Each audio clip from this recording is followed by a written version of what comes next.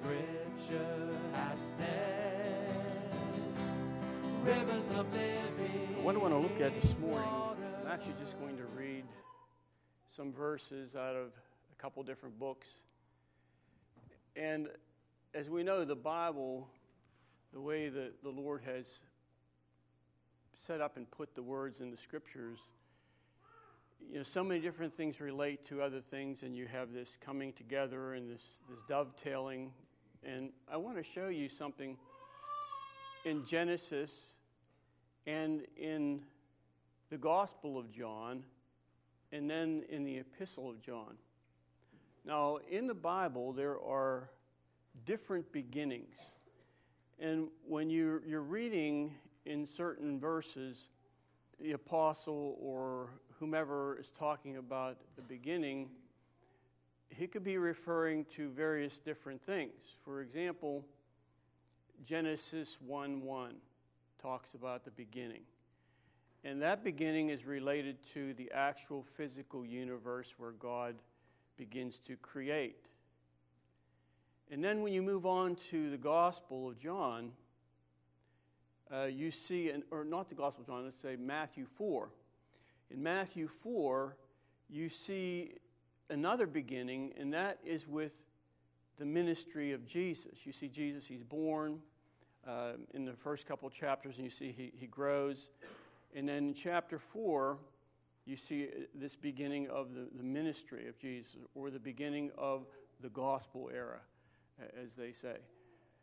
And then when you move further on in different places, you see this other beginning. And that's the beginning that John talks about, and that beginning is very much related to you and I, and that is whenever the gospel was preached and received by us, and now there is a beginning in our life. We call it the new birth, the new creature, the new man, and now that's another beginning. So I want to look at these beginnings very briefly. Let's start in Genesis 1:1, and then I want you to put a bookmark or mark or something in John chapter 1. Now, whenever you deal with spiritual truth, that which is moving on a plane other than the natural, or you could say that whenever a person reads the Scriptures, many times, for example, in Genesis 1:1, there is a literal interpretation of the verse, God created the heavens and the earth. So that was literal. And whenever you attach any other meaning to that, some Christians will get very upset, and they will say, well, that's really not what that verse means. So there is in many places, there is a natural or the literal application of the verse, and then there is something that the Spirit of God can take from that verse that is a spiritual principle that is very, very applicable to the lives of people. So that the creation, the beginning of the creation, whenever God did that, we read about that, but as far as our personal life, it doesn't really have the impact on us because, see, we weren't involved with that. We didn't see it. All we see is what we read. In order for the Bible to impact our hearts and impact our lives, the Spirit of the Lord must breathe upon the words. He must make that which is there alive to us. There are many, many different religions. There are different cults who use the Bible. They read the same thing you do. They read the same, well, not all of them. Some have their own Bibles. But some of the same words are there. But the difference is, of course, we'll say they're not saved, yes. But the difference is that there is no spirit and there is no life. That which is there because of their heart, because of their view of things, because of their view of the Scriptures, because of their view of religion or their life or whatever, they cannot come to this place where now the Spirit of God can breathe upon their heart, change them, and now breathe upon the Scriptures to bring this spirit and life to them. So in Genesis 1:1, it says, "In the beginning God created the heavens and the earth." We know this. "And the earth was without form and void." So when it says the earth was without form, that word there, void, means empty, it means ruin, it means a wasteland, and that's very similar to what you see in the book of Isaiah, chapter 35, where he talks about a wilderness, a wasteland, a desert place. He says that will blossom and bloom like a rose. And what he's talking about in Isaiah is related to the heart of man, where there was a desert place there, where there was a wilderness there. There was a life that was without God, as Paul says in Ephesians, without God, atheos, without God in the world. And that particular condition in man, in his heart, in his spirit, is a wasteland. And until there is some change there, a person will live their entire life in this spiritual wasteland, in this spiritual desert. And many times they will be totally unaware of their need or their dryness, their parched land, their heart, their condition. And they go from being a young person to an old person in this state. Unless the Spirit of God comes through the gospel message and intervenes in some point in their life, and there is some receptivity in their heart, they will continue on through this life and die in their sins and die in their disobedience. And so the work of the Spirit in the life of man is tremendous, and it's extremely necessary for all, for everyone. Verse 2, "And the earth was without form and void, and darkness was on the face of the deep." Now go to John 1. Now, that verse we just read here in Genesis, spiritually speaking, typifies or is a type of the heart of man, where it is without form. It's a wasteland. It's a desert place. It is ruin. There's nothing there of value.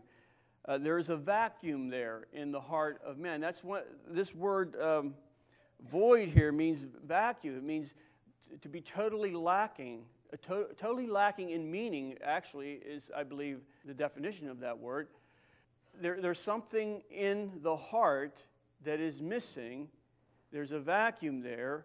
And without the Spirit of God, that will remain in that condition. So there was darkness on the face of the deep, speaking of the deep in man, the heart of man, the spirit of man. There's darkness, and you can see that very graphically in some people in the world, where you go to them, and even if you're around them for a period of time, you can sense they're in extreme darkness, and there's a void. There's a darkness on the face of their heart and the face of the deep. And they're in a condition now that God, if He does not intervene in some way in their life, they're in big trouble. And so in John 1, chapter 1, you see the same basic phraseology here. "In the beginning was the Word, and the Word was with God." And of course, the Word here is referring to Jesus Christ. And it says here, and it also says the same thing in verse 2, this with God. And this with here is the preposition dia. I think it's dia. That's a primary preposition. It means toward. And that is a preposition of direction. So in the beginning was the Word, Jesus. And the Word was toward, or let me do it this way, so this may help you.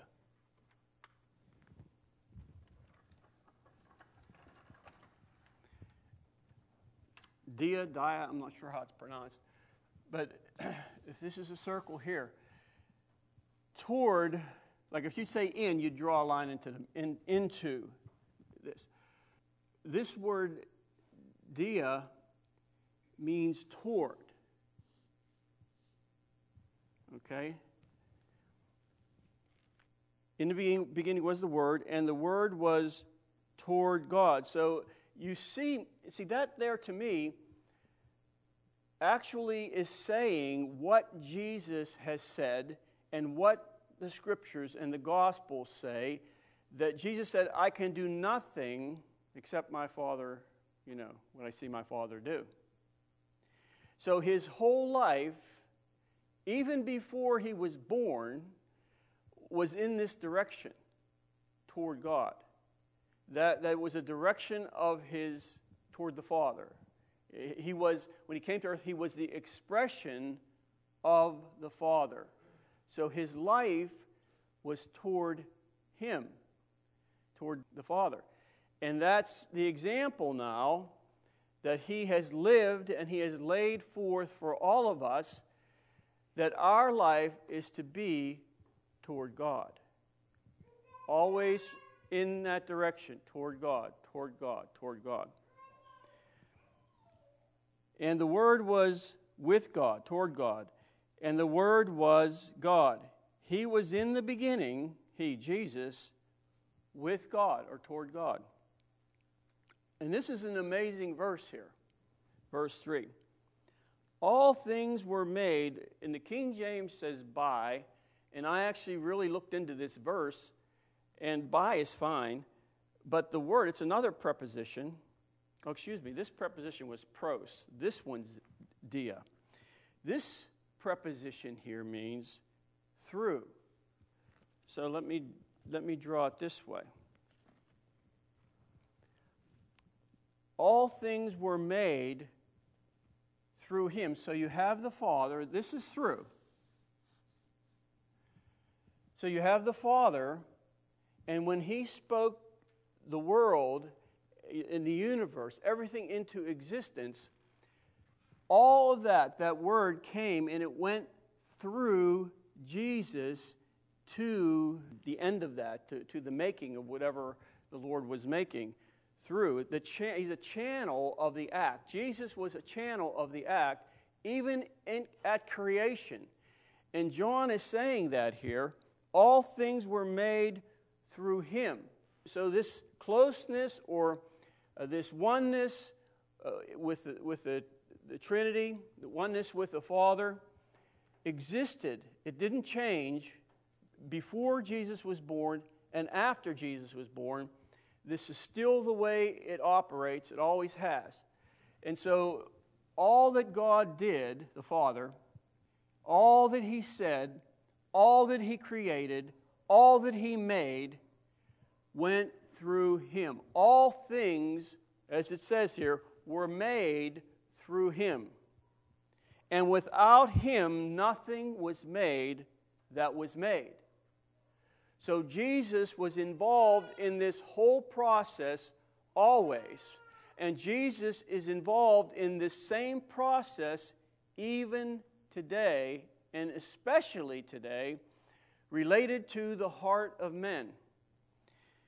And in him, in Christ, was life, and the life was the light of men. Verse 5.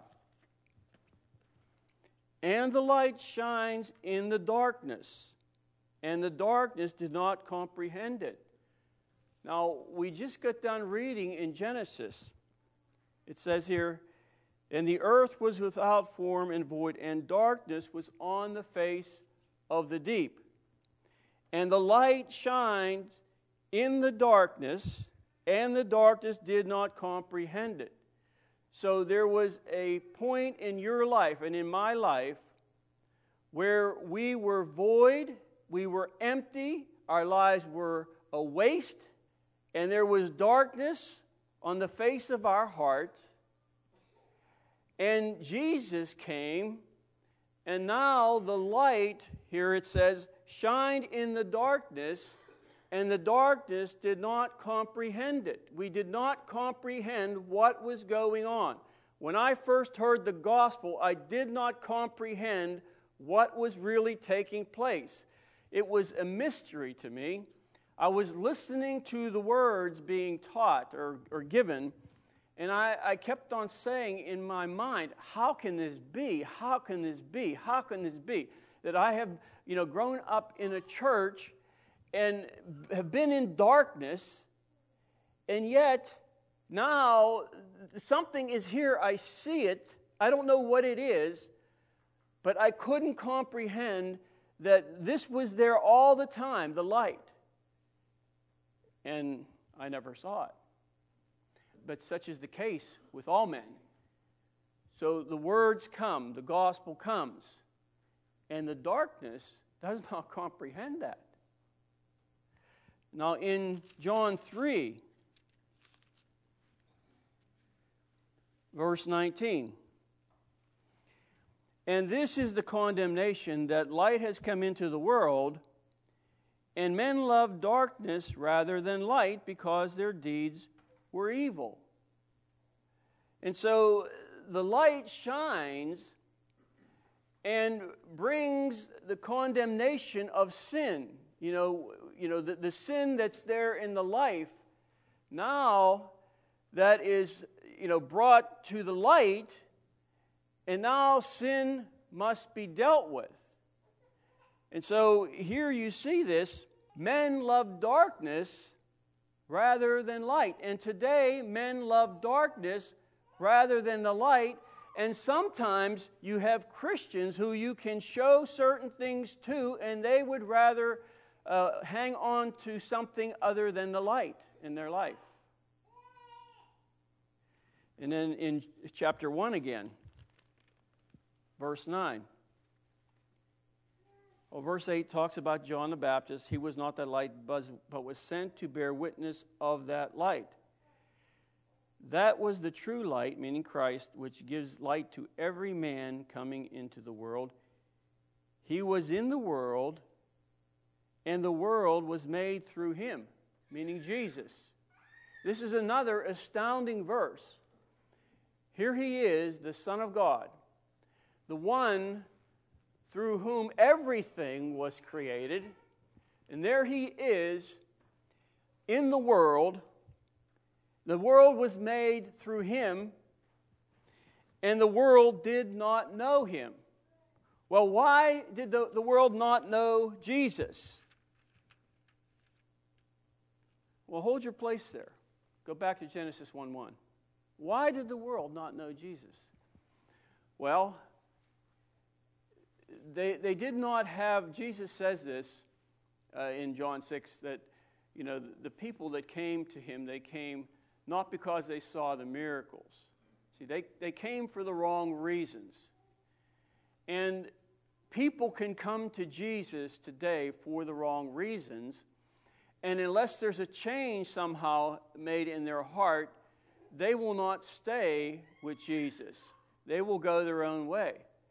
So the Lord will work in the life of a Christian to change their motives. Very important work of the Spirit.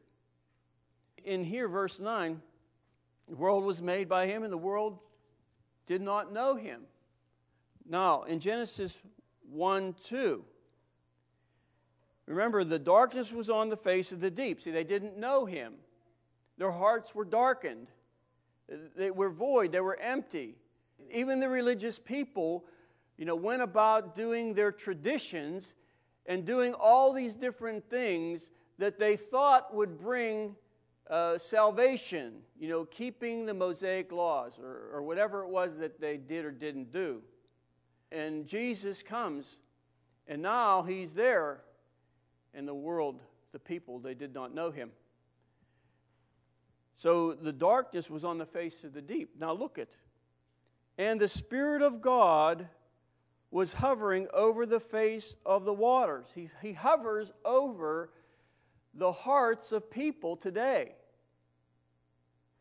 Then God said, "Let there be light," and there was light. So unless the Spirit of God is able to speak His word into that darkness, to that void, to that hardened heart, into that place where, that person is in ruin, but they don't want God. They would rather have their sin. See, the men love darkness rather than light. But if a person has a heart where they really don't love darkness, their sin drags them down, but there's something in their heart where, like I remember when I was a little boy, I was probably, 12 years old, and I was sitting in the Catholic church, and there wasn't a lot of people there. It was on a morning. It was a morning. And I remember sitting there. So it's amazing how the Lord brings things back. And I looked up, and they had this big cross there, with Jesus on the cross. And I was just sitting there as a little boy, just contemplating Jesus dying for me. And there was in my heart, even though my life, even when I became a teen and a young adult, was going in a different direction, but still there was something in my heart that had great respect for Jesus. And I believe that certain things like that, the Lord used to set me up, if you know what I'm saying, to set me up for the gospel, to hear, to be able to hear when it came. And so even though the darkness there was on the face of the deep of my heart, still there was something about the Lord to me that I believe there was something there that I wanted, although I didn't put it in those type of words. And so the Spirit of God in His time said, "Let there be light." And He said that in your heart. However that transpired, somebody came to you, you heard a message, whatever it was. And then the Spirit of God says, "Let there be light." And now, the darkness that was on the face of the deep, the darkness that was on the heart, that didn't comprehend the light, surrendered now to the light, and the darkness fled away. And that became a beginning. So you have the beginning in Genesis of the actual universe, the creation, but it also hints toward this beginning for the Christian, for you, your beginning with the Lord. And creation was important. We wouldn't be here without the physical earth and all this, the physical body and all that. Jesus, in Matthew 4, going into His earthly ministry, is another beginning. He began His ministry. He began to preach. It says, let me read it. You don't have to turn there. This is in Matthew 4. This is after Jesus is tempted.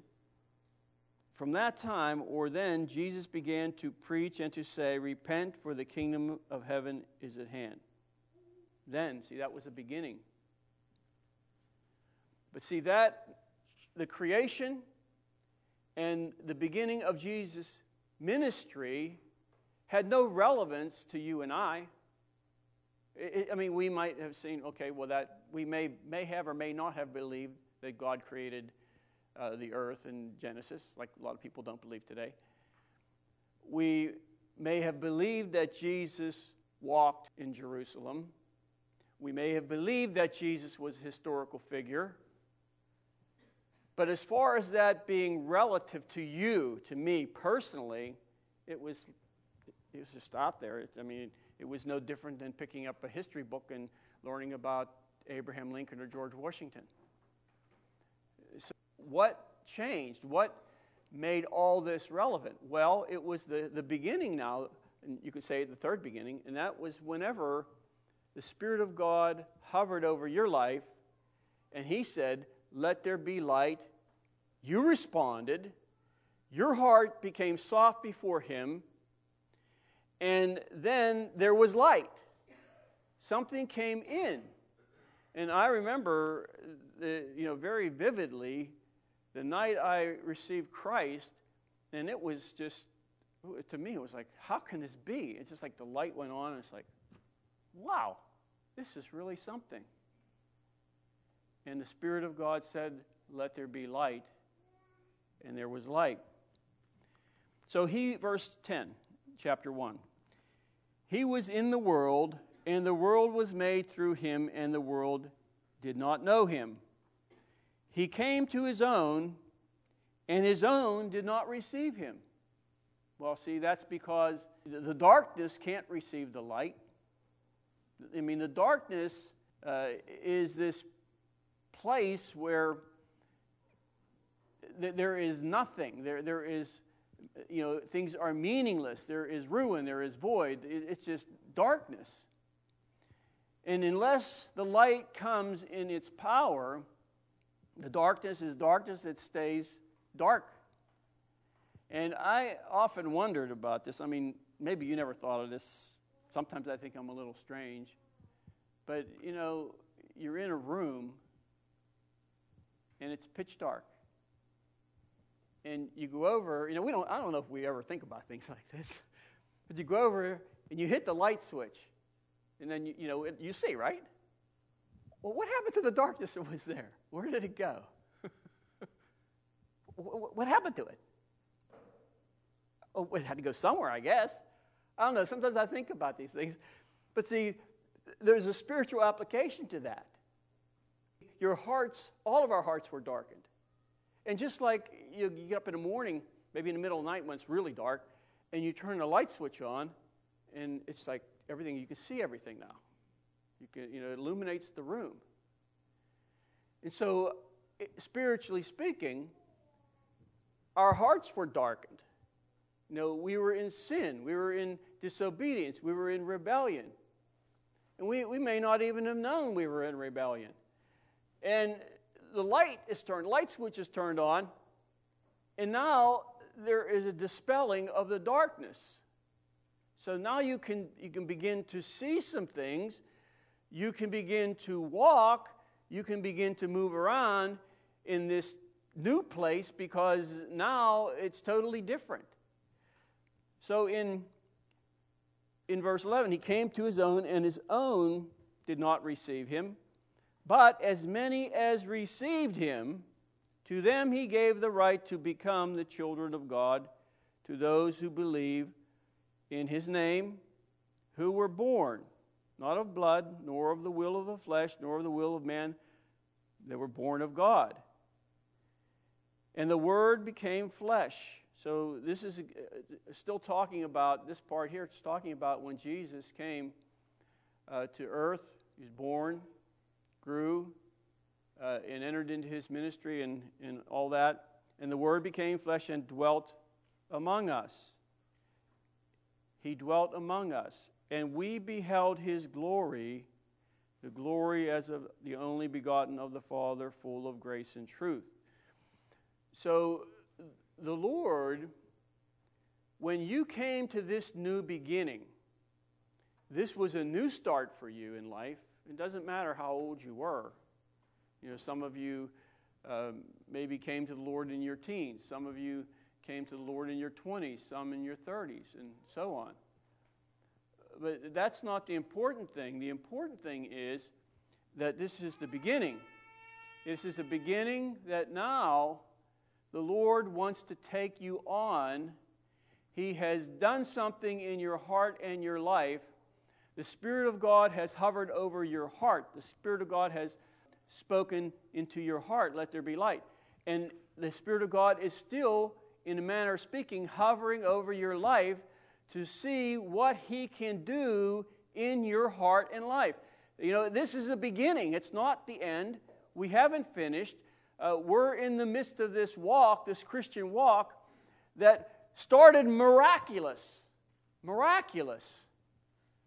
When I look back, and sometimes I sit there and I think about some of these things, and I don't look to the past, if you understand what I'm saying, but I look to some of the things the Lord did, and I say, for me, it was good. It was miraculous.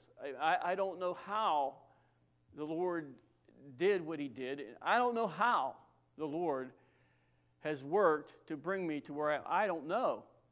But I do know one thing, that the Spirit of God has been hovering. And the Spirit of God is hovering over your life because He wants to change certain things there so that you can continue on into this fuller place. So now let's go back to the the Epistle of John. Now, the apostles, you know this, a lot of them were fishermen and other trades, tacksmen, whatever. The darkness, even though they were in the Jewish religion, because the Pharisees and the scribes, and they were so interested in tradition and all these other things, that they were not instruments to bring the life of God to others. See, that's what they should have been. The leaders should have been instruments through which, just like Jesus, through which the Spirit of God could hover and flow through out to the masses in order to bring them into this life that they were void of, to bring them from the darkness of their own personal life and their own personal world, bringing them into the light of the gospel, taking them now on a journey that they knew not where they were going. I think that when Andrew and Peter were there on the shore and Jesus came by and He said, "Follow me," I know they didn't have any idea where they were going. All they knew was that the Spirit of God said, "Let there be light." You don't see anything here about they accepted the Lord and they prayed the sinner's prayer. You don't see any of that in the Bible. The word came forth from Jesus, "Follow me." Contained in those words were the same thing you see here from the Father in creation. Through Him, He said, "Follow me." And that was the light of salvation for them. And when they picked up their bodies, their hearts, they dropped their nets, when they picked up and started to follow Jesus, there was a change, I believe. They had no idea now what was going to take place, where they were going to go, what was going to happen. And 60 years later, when John is in the Isle of Patmos, and the Lord comes and He gives them this message, this book of Revelation.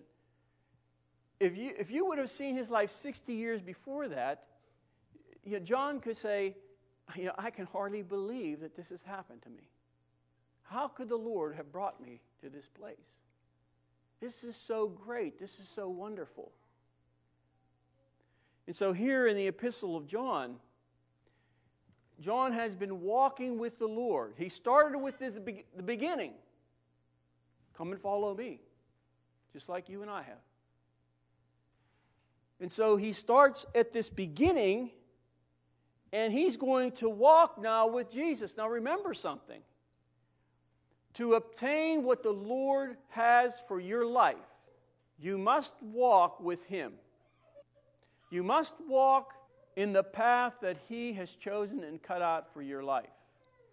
Because that will be the place, that will be the path through which all the fullness of God will be coming through Jesus, through Him. And so John here, I don't know how many years later he wrote this epistle. Maybe he'd been walking now with the Lord. We walked with the Lord for 3.5 years. And then he walked with Him for maybe another 50, 60 years before he's doing some of this writing here. And the apostles had to walk in some very difficult places and some very difficult things. And now John has come to this place in Christ that others have not. And John here is going to petition. He's going to say things that are very on the surface and very deep. And people, Christians, I don't believe many times catch what John is saying here in the first chapter. So he says here, let's just start reading. That which was from the beginning. Now remember, I said there's different beginnings. He could be talking about the life of Jesus, the life that he had with the Lord with the Father before the foundation of the world. He also could be talking about the beginning when he heard the gospel and responded. That which was from the beginning, which we have heard, which we have seen with our eyes, which we have looked upon, and our hands have handled concerning the word of life. So John, because he has walked with the Lord, because he has moved in the will and purpose of God for his life, was able to see certain things, he was able to hear certain things, and he was able to pick up and handle certain spiritual things. So there are certain things the Lord wants you in your walk to be able to handle or to see. And for that to take place, you have to have a consistent walk with the Lord, and you must walk in His path for you. So if I would decide to go a different way, that does not mean that I would not be able to see anything or hear anything.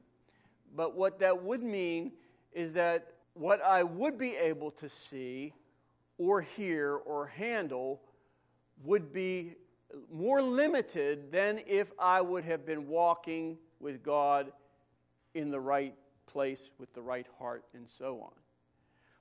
So he goes on and he says, and our hands have handled concerning the word of life. And it doesn't just mean that he touched Jesus when Jesus was, in Galilee. He's talking about his hands handling spiritual things. So, remember when Jesus said certain things, the disciples, many of those things they didn't catch, they didn't quite understand it till afterward. Jesus is gone, the Holy Spirit comes, and afterward, when they begin to walk with the Lord, some of the things that Jesus said, now they remembered, and the Lord started to show them, and they were able to see and hear, and they were able to handle certain things now, because the Spirit of God had hovered over their heart and their life, and had worked in their heart, and it was able to build in them so that they could handle certain things now, responsibilities or whatever it may be that the Lord wanted them to handle. Verse 2, and the life was manifest. Excuse me. It was manifest. It was rendered apparent. There it is. Here's the life. Here you see that. That's Jesus. And we have seen, and we bear witness and declare to you that eternal life, which was with the Father, toward, and was manifest to us. It was made known to us. The life, this eternal life, was made known to you. It was made known to some degree. And whenever we start off, it is to a small degree. But if we continue on in the way, that life, that eternal life, is manifest to a much greater degree. Verse 3, that which we have seen and heard, we declare to you. Why? Why is John declaring what he has seen and heard? Well, for the reason that you also may have fellowship with us. So the us there would be all those disciples or whomever, not just limited to the apostles, but those who had received the Lord, had walked with Him, walked in His purpose, walked in His ways.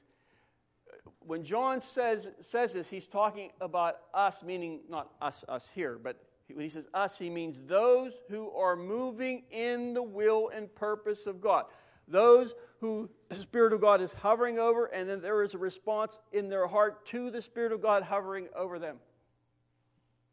He says that you all, everyone, may have fellowship with us, so that all Christians may experience what John and the others experienced, the life, the fullness, the maturity, all that, that the fruit that they had, that these other people would somehow experience the same thing. He's actually declaring that to them, praying that somehow they would be able to be brought to this place. But see, remember that in the Greek is a subjunctive mood verb, which means it's possible, but it's not a guaranteed thing. Not all Christians are the same. Not all Christians desire to walk with the Lord. Not all Christians will walk in certain things. Not all Christians want to go through certain sufferings. Not all Christians have this burning desire for the Lord. Not all Christians want to read God's Word. Not all Christians want to pray. Not all Christians want to be with the Lord and spend time with Him. So it may take various things in their life and their heart to bring them into this fellowship, into this place that John is declaring.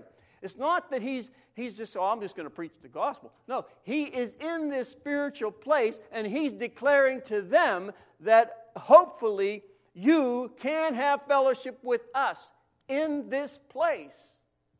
And, there's Christians that aren't interested in that, not interested in these things. They rather read the Bible and maybe go to church and do whatever. They're not interested in progressing in the kingdom. They're not interested in having maybe a closer relationship. Maybe they are, but the certain decisions, certain things that they do in their life hinders them from coming to this place that John is saying, that you may have fellowship with us. And truly our fellowship is with the Father and with His Son, Jesus Christ.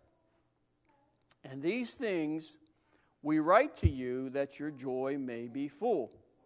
Now, verse 5, he's going to declare what he's trying to... He says it here in verse 3.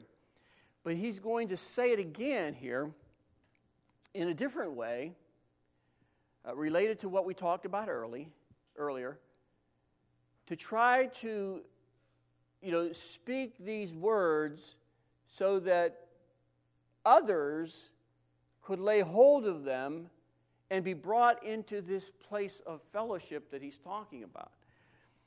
And this is the message which we have heard from him and declare to you, that God is light, and in him is no darkness at all. So now John is going back to what we saw in the Gospel of John chapter 1 and what we saw in Genesis chapter 1. He says here, remember, verse 5, God is light, and in him is no darkness at all. So now he's going to deal with this light and darkness issue. If we say that we have fellowship with him and walk in darkness, we lie and do not practice the truth. So if we say that we're Christian, we have fellowship with him, and we walk in darkness. So John is saying that a Christian can walk in darkness. You can. I can. If the Lord is not at work in our heart, and we're not going to be surrendered to him, then we very well may move into an area of darkness. And later on in chapter 2, John gives one example, and this is not the only example. This is one example of how a Christian can walk in darkness. Can you tell me how a Christian can walk in darkness from the Scripture? Give me a Scripture. He that hateth his brother is in darkness.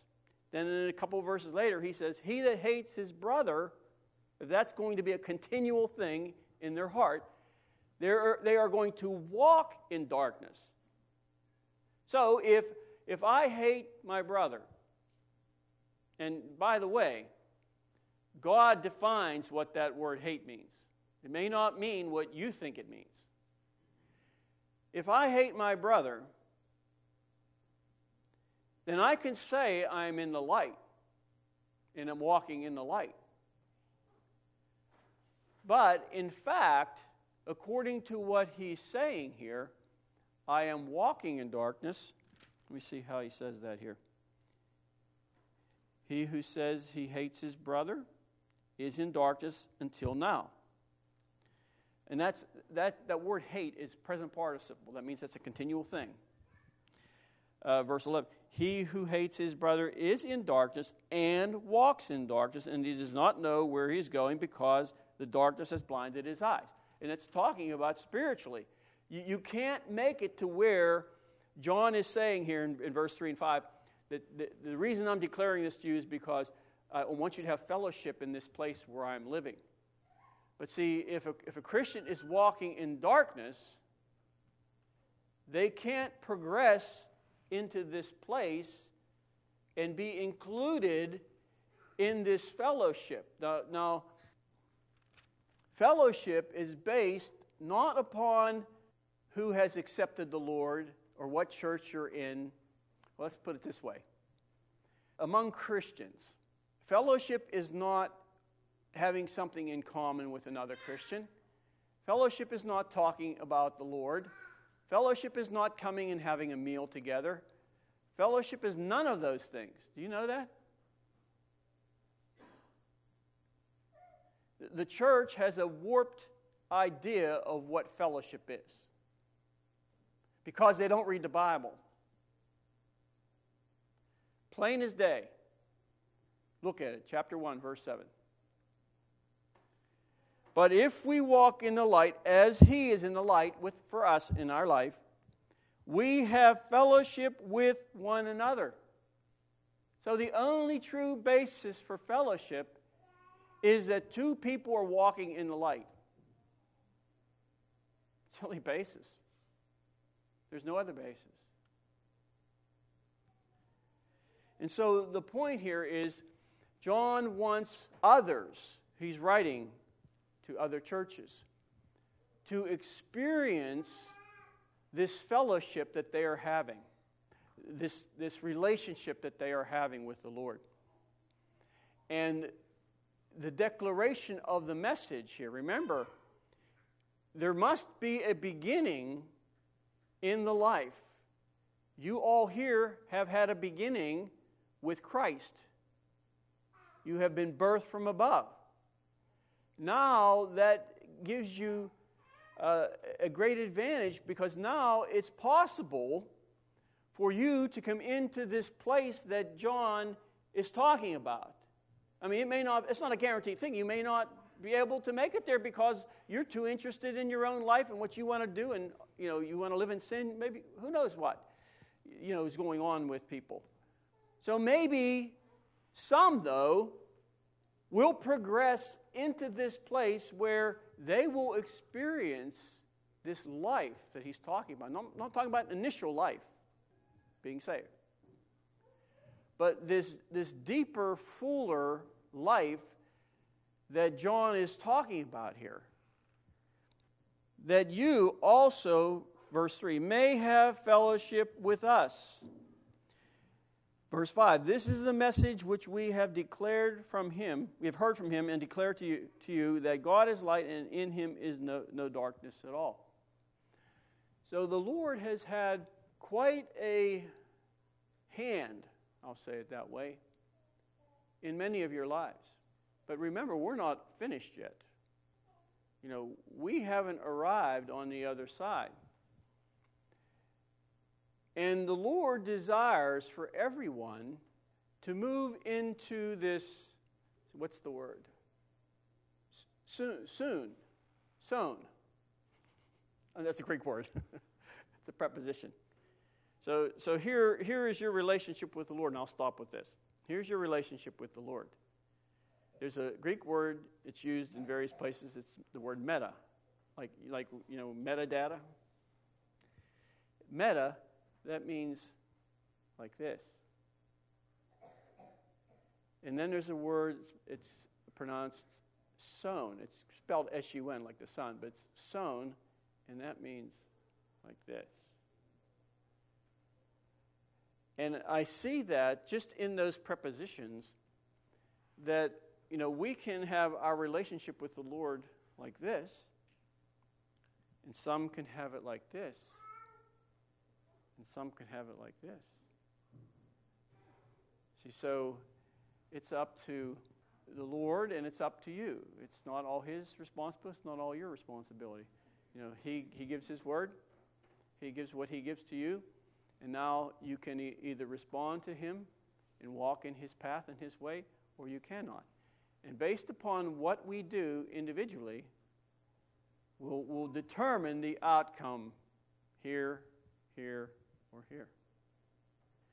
And so all that we need is what the Lord is giving.